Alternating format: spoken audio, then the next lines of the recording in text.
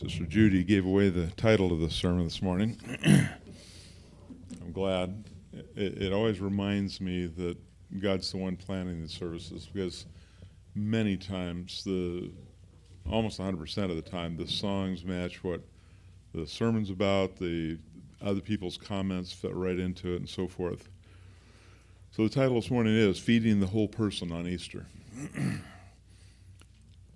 Let's go ahead and open up in prayer. Father in heaven, we ask for your mercy and guidance as we study your word. We know that only by your Holy Spirit can we actually understand and apply it to our lives in a manner that edifies us and glorifies you. We ask that you'd raise us up to be the men and women of God you've called us to be, in Jesus' name.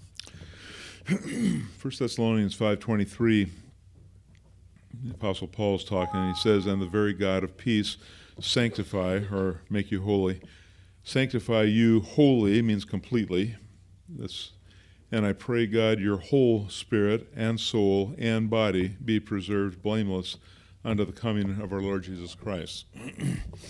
See, one of the things we learn in the Bible is that every human consists of those three parts, body, soul, and spirit. And we kind of have a hard time distinguishing between soul and spirit. They both kind of look the same to us. They can't see either one. Invisible looks an awful lot like invisible. But God knows the difference, and in Hebrews it says that he's able to discern between the soul and the spirit.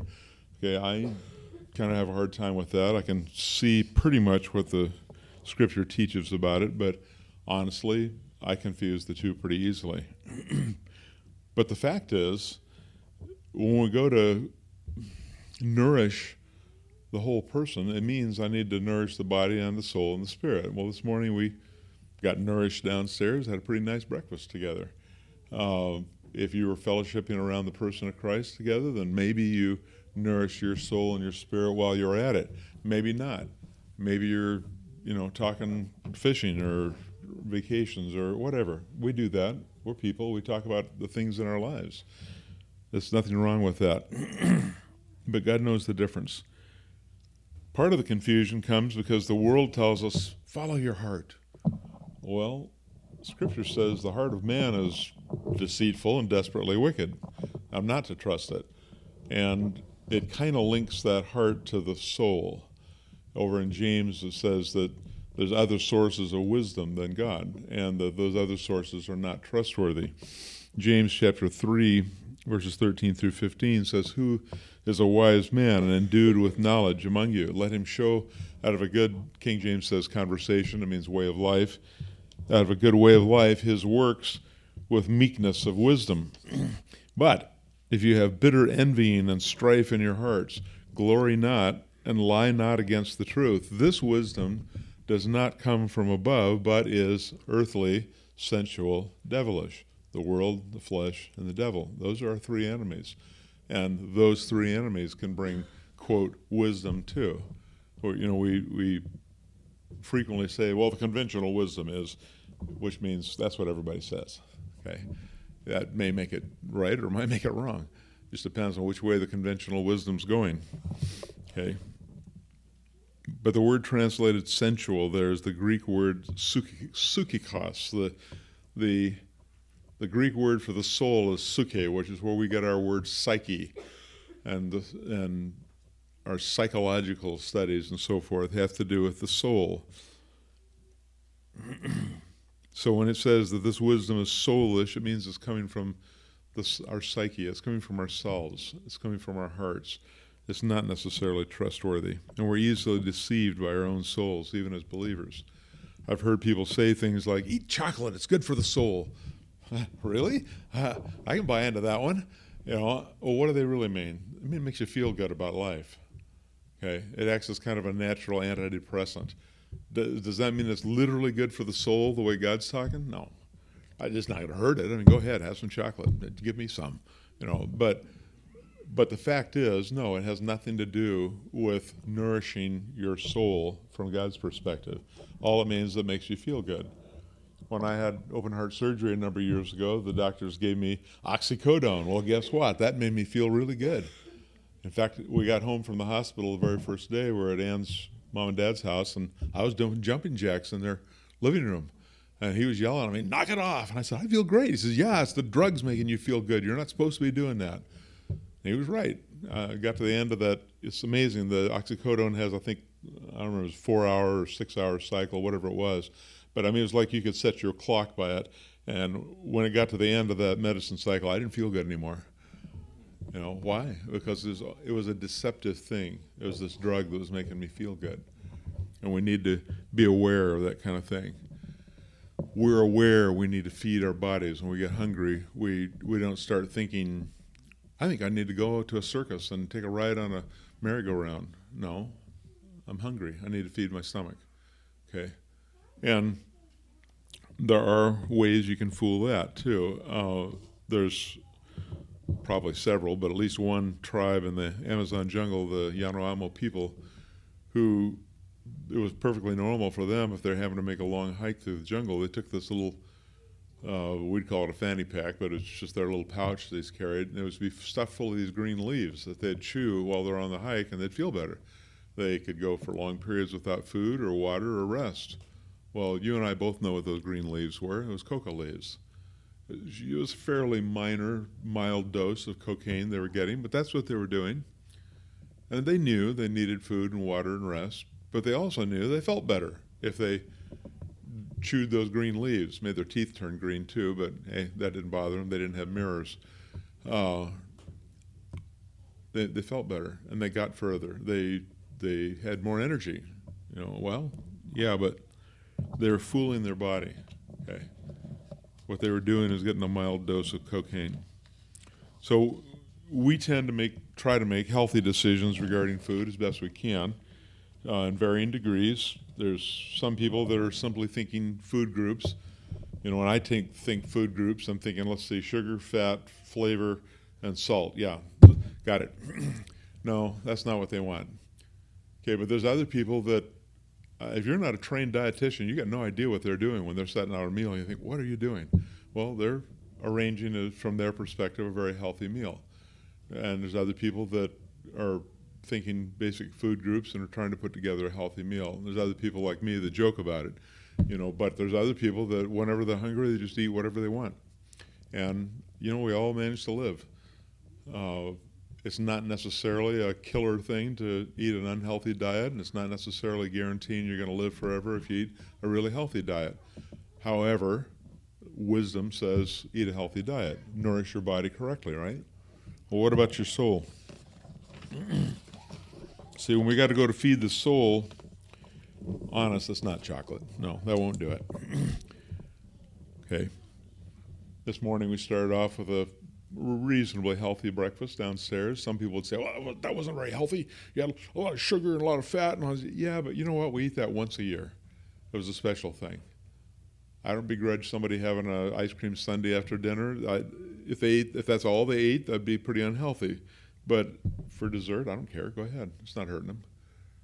There's some moderation involved there. But when we go to feed the soul, you see, our souls look for peace and happiness and feelings of fulfillment, okay?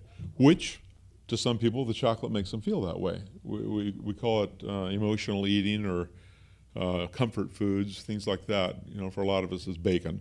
For pigs, it's not. But that's because they're the ones providing the bacon. That's a little bit different story. But that feeling is what we're kind of after. That's why that oxycodone was so successful. You know, instead of having this horrible pain where I felt like I couldn't breathe, I felt good. Well, I also probably didn't care about anything. You know, I'd probably stand out in front of traffic and feel good about getting run over. It was not good. It made me feel good, but it was a deceptive thing. So we want to think about that when we're going and feeding the soul. Some people feed their souls on drama. You know, they watch a tearjerker movie and they find it a catharsis for them to just cry their eyes out. And some people like that. Some people feel like, okay, I can't handle this. I'm going to go watch something else. Okay. Other people want an adrenaline rush, you know, so they'll either take big risks themselves or like to watch videos of other people that do and think, oh my goodness, oh wow. You know, well, okay, but if that's what gives you that adrenaline rush and makes you feel good about life, that's fine. is not necessarily hurting anything. Some people take it to a different direction, and they do find their drama in gossiping about other people, making other people feel bad. That makes them feel good. If they can make another person feel small, it makes them feel big. Okay, that's not good. That's real unhealthy. But it is doing it for the same thing. Our soul, our sin nature desires power and desires drama. So we find that satisfaction. It can be a good kind of satisfaction. Some of you are builders and you find satisfaction in your work because I built that. Some of your seamstresses and so forth, and can show a quilt that you've made or some other thing and be pleased with your own handiwork. It's not a matter of pride, it's a matter of satisfaction, that God's given you something to do, you did it well, and you're satisfied with it. That's a good kind of feeding the soul. Can we have unhealthy food for the soul in church? Well, it's possible. There's churches where, the biggest thing is the drama and the thrill and the sensationalism. I don't think that's a healthy way to feed a soul. Could there be a testimony that just really stirred your heart, made you feel how important it is to know the Savior? Yeah, and that's a good, healthy way to feed the soul. There's nothing wrong with that. There's nothing wrong with that. But the problem with emotional drama of all sorts is that we can mistake it for spiritual food. And that we get a charge when we're at church and then go home and feel like we need recharged. Then we're not getting our spirit fed. And that's what we need to really talk about this morning. I'm not there yet, but the thing is some of these thrillsome things that we read about, even in the Bible, didn't come from God. He says so. In Jeremiah chapter 23, verses 25 and 26, he was talking about the false prophets that Jeremiah was dealing with. He says, yeah, they're having dreams and visions. They cause them themselves. Yeah, I got a friend who is kind of scared of the dark. Why? Because she spent her whole life watching horror movies and reading scary books. And my daughter was telling me she's got friends the same way. They watch those kind of movies, read those kind of books. They can't sleep with the light off. They're afraid to turn the lights off. Okay? They did it to themselves. And these false prophets were so wrapped up in wanting to, see the bad guys go away. They were under siege at the time. Nebuchadnezzar was besieging Jerusalem. And they were so wrapped up in that they're having visions of him going away. And that's what they were preaching. And God says they caused those dreams themselves. That didn't come from him. So it's possible for us to get a wrong turn by listening to our hearts. And we've all read sensational books and seen movies about Jesus. They had one a few years ago. It's called The Passion of the Christ. Is that the right name?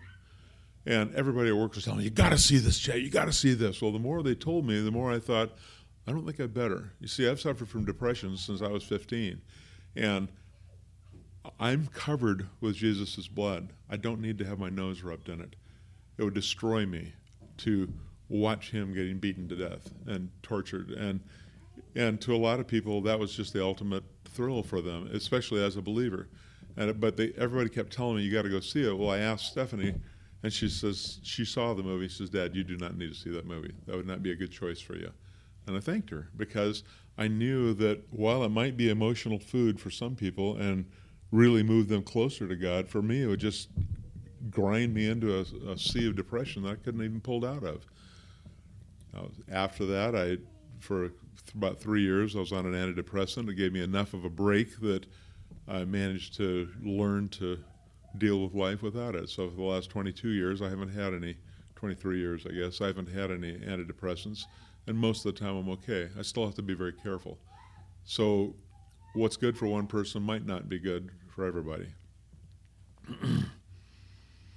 If all we want is the emotional drama, then in the long run, we're not better off than the people watching the sad movies and stuff, because that's not where it's at. Okay. I am covered with the blood of Jesus. I don't need to continually have my nose rubbed in it. I remember his sacrifice. I am absolutely overwhelmed that he chose to die for me. I don't understand that. I'm not worthy of that. You understand exactly what I'm saying. I don't see myself as someone that would even be attractive to God. See, but for some reason, God so loved the world that he gave his only begotten Son, that whosoever believeth in him should not perish, but have everlasting life. And I'm grateful for that whosoever in there, because it means that I'm included. Okay. See, I don't have to understand it.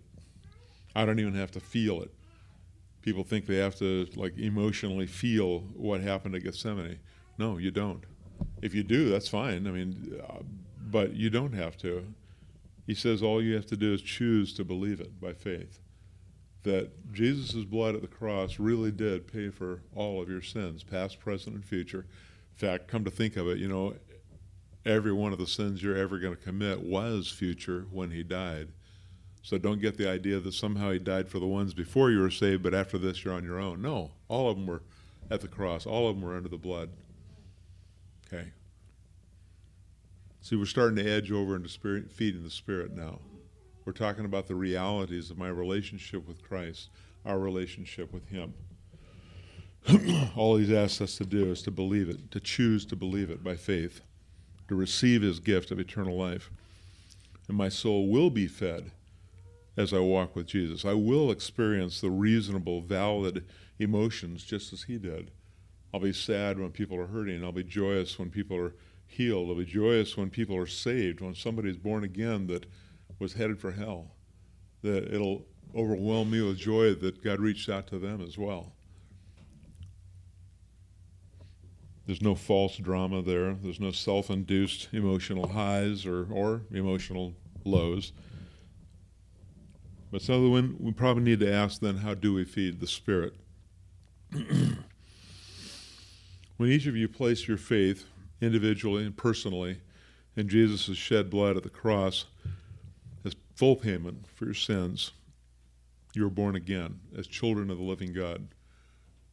Now that word has been bandied around, especially in political circles and stuff, until born again, it almost doesn't mean anything in our society. I mean, John Denver said he was born again in the splendor of the Denver, the mountains, sunrise or something. I think, oh my goodness, it has nothing to do with being born again. It means literally being born God's child, that he's literally your father, that he sees you as his offspring. You're not somebody he just dragged in off the street and told him to keep clean until dinner time. No, you're his child. Okay. But he says, as his newborn babies, you need to develop an appetite. In 1 Peter 2:2, he says, as newborn babes, desire the sincere milk of the word. I'm reading from the King James. Others say some things that kind of miss the point. The thing that baby Christians feed on is God's word. We look at that in the Psalms, and he says, thy word have I hid in my heart that I might not sin against thee. Another place it says that, thy word is a light into my path and a lamp unto my feet. In Jeremiah he says, thy words were found, and I did eat them, and thy word was unto me the joy and the rejoicing of mine heart, for I am called by thy name, O Lord God of hosts. We're supposed to be feeding on God's word, and in 1 Peter 2:2 there says, as newborn babes, we're supposed to have an appetite for that. My neighbor's got a little baby goat, really cute, but you know what? Right from birth, they knew mama's milk is what they needed. You didn't have to go tell them, hey, better go get some food now. No, they were right on it. Okay? As a newborn babe, you're to feed on God's word and to have a hunger for God's word. He says, desire the sincere milk of the word of God that you may grow thereby. So what part of us does God's word primarily feed? Well, it primarily feeds the Spirit. We're born again with a new nature, and our spirits are alive to God. They're hungry for his presence. We want to know him. I don't want to just know about him. I want to know him. I want to know that he's with me. I want to be conscious of his presence when I'm going someplace by myself.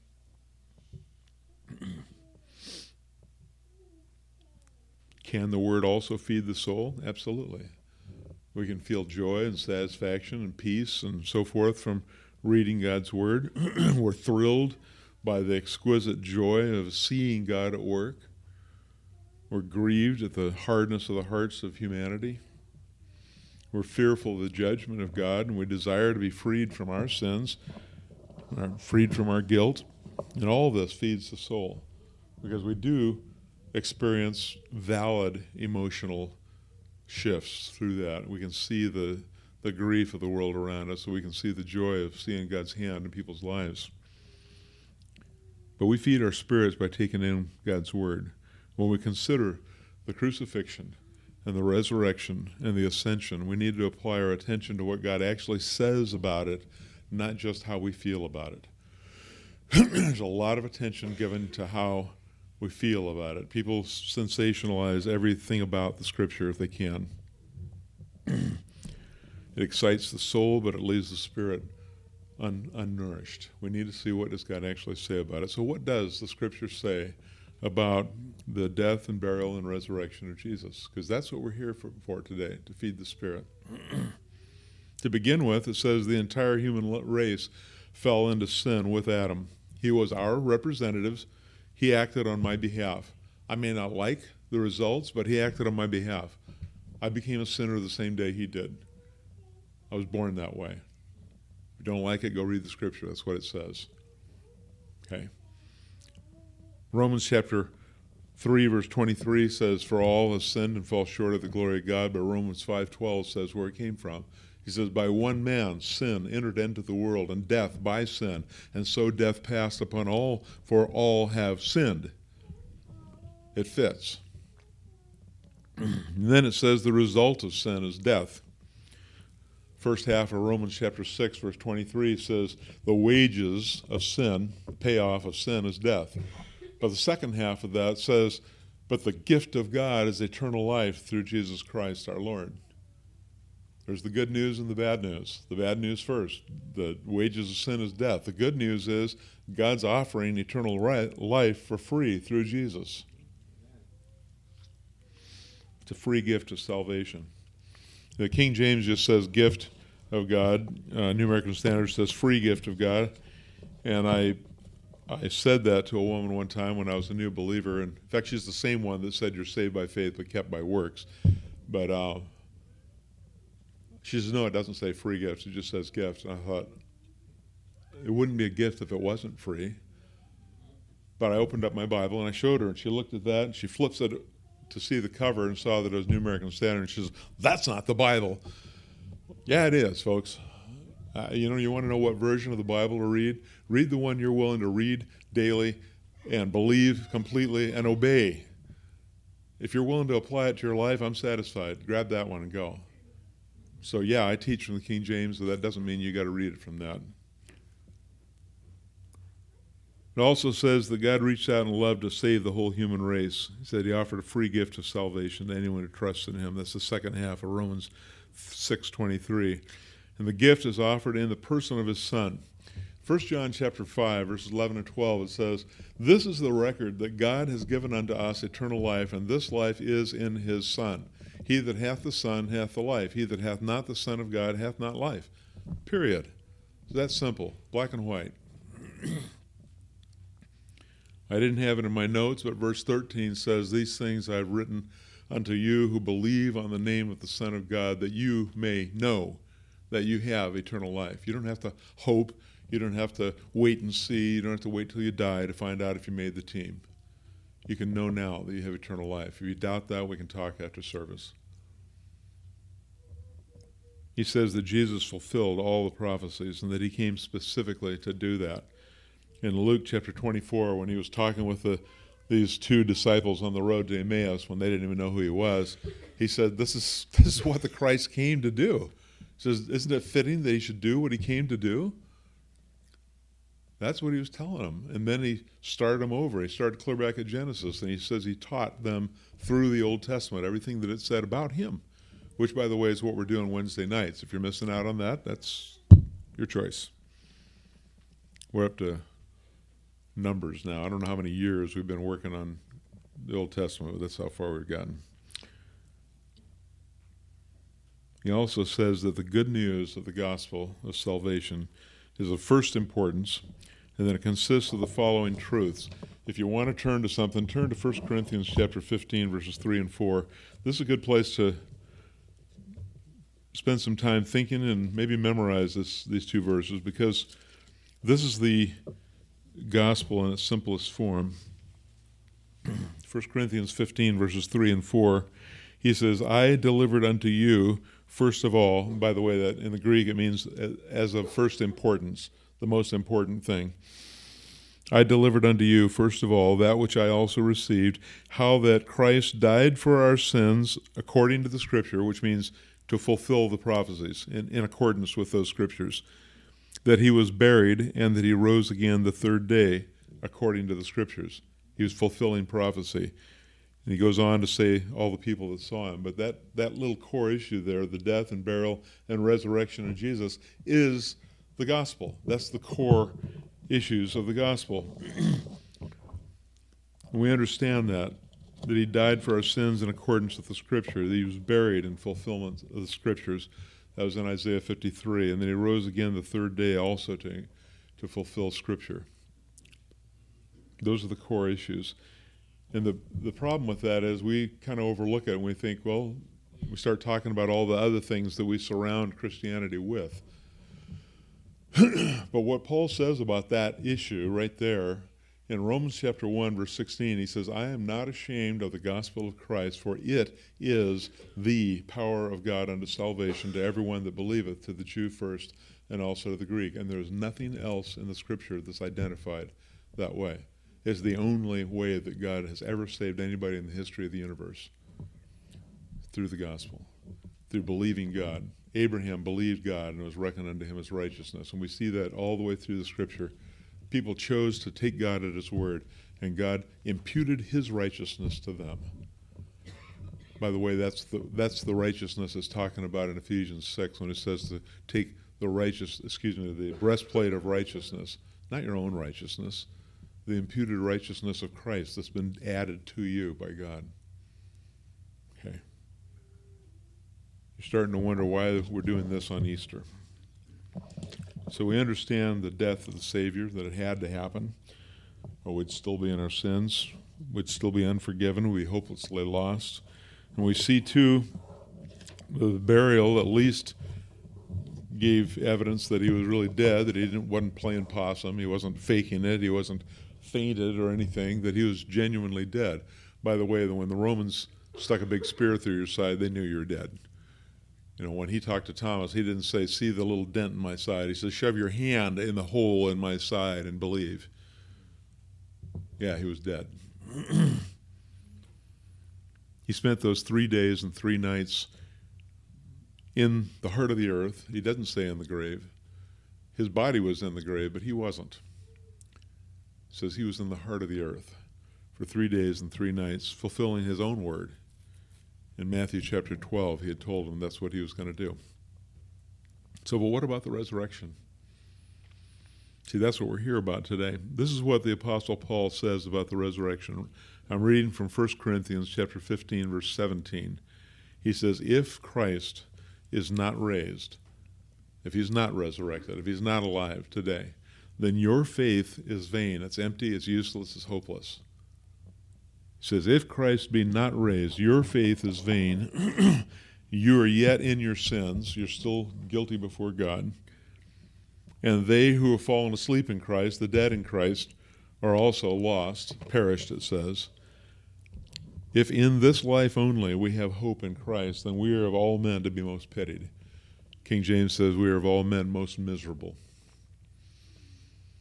What pitiable wretches we would be if we had placed our faith in a Savior who said that he was coming again, a Savior who said that his blood had paid for all of our sins, a Savior who said he'd be resurrected on the third day, and it turned out he never did. Because then the whole thing is false. That's why this is so important, because it's the keynote for everything else. Judy pointed out this morning, if there wasn't any Easter, then Christmas would be pointless.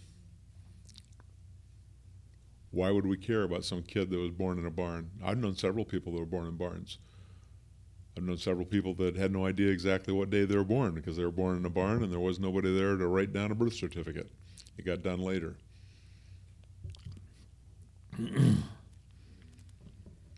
These are facts.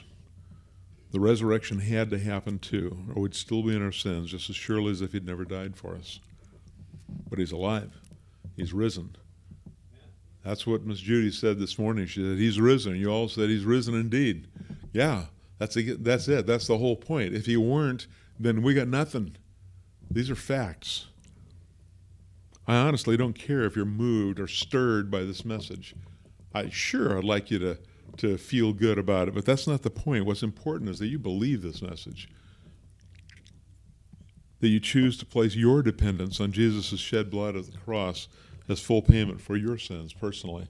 A lot of times I've asked people, do you believe Jesus died for your sins? And they say, oh, I believe he died for the sins of the whole world. And I asked, yeah, but do you believe he died for your sins personally? They say, well, I believe he died for the sins of the whole world. What are you starting to get a picture of there? They understand the theory, but they've never applied it to their own life. Maybe they don't see themselves as a sinner. Maybe they don't really feel like they understand it. Well, guess what? I don't either. I don't get it. I don't know why Jesus loved me enough to die for me. That doesn't make any sense to me. To me, that'd be like loving a slug on your sidewalk enough to die for it. Because honestly, the difference between me and God, between you and God, is bigger than the difference between you and that slug. He's so far above us. Maybe they feel like they don't need a Savior. I don't know. But see, we're not required to understand it all. We are required to accept it by faith, to apply it to our own lives, and to receive that gift of eternal life. It's that simple. That's faith. That's what it's about.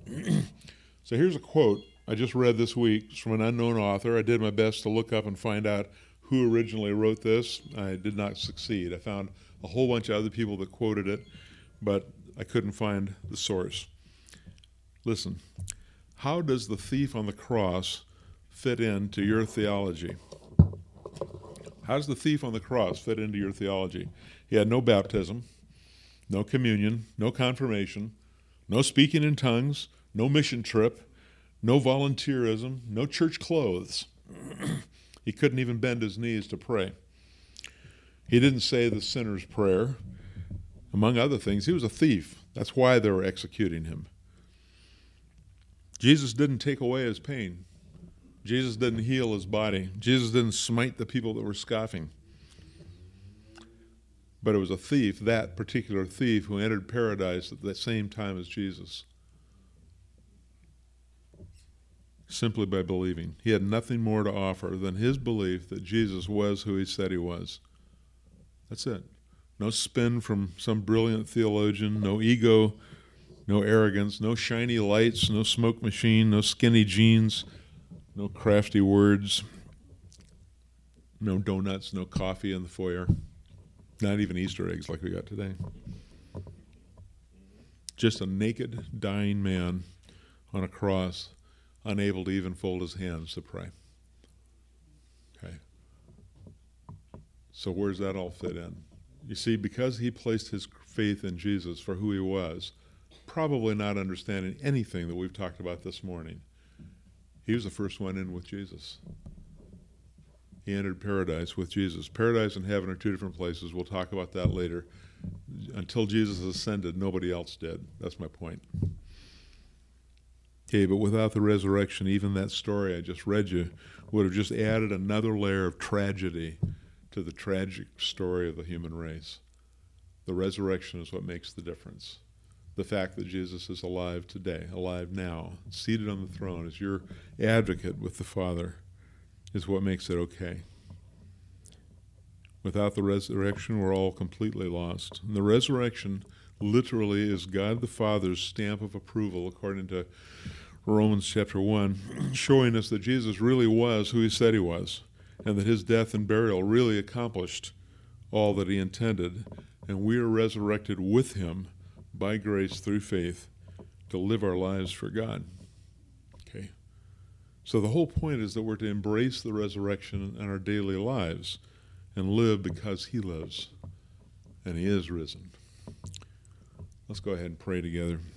Lord Jesus, we ask that you'd strengthen us in our faith, that you'd teach us to do your will, that we'd recognize that your resurrection is not just a happy thing to think about, but something that's supposed to affect our whole lives, that the living Christ is supposed to cover our whole lives, that you're to be leaking out of the seams in our lives in all directions, that we're to smell like Jesus wherever we go, and that the resurrected Christ is who is living through us. We ask that you'd be able to shine through us in such a way that nobody else can miss it.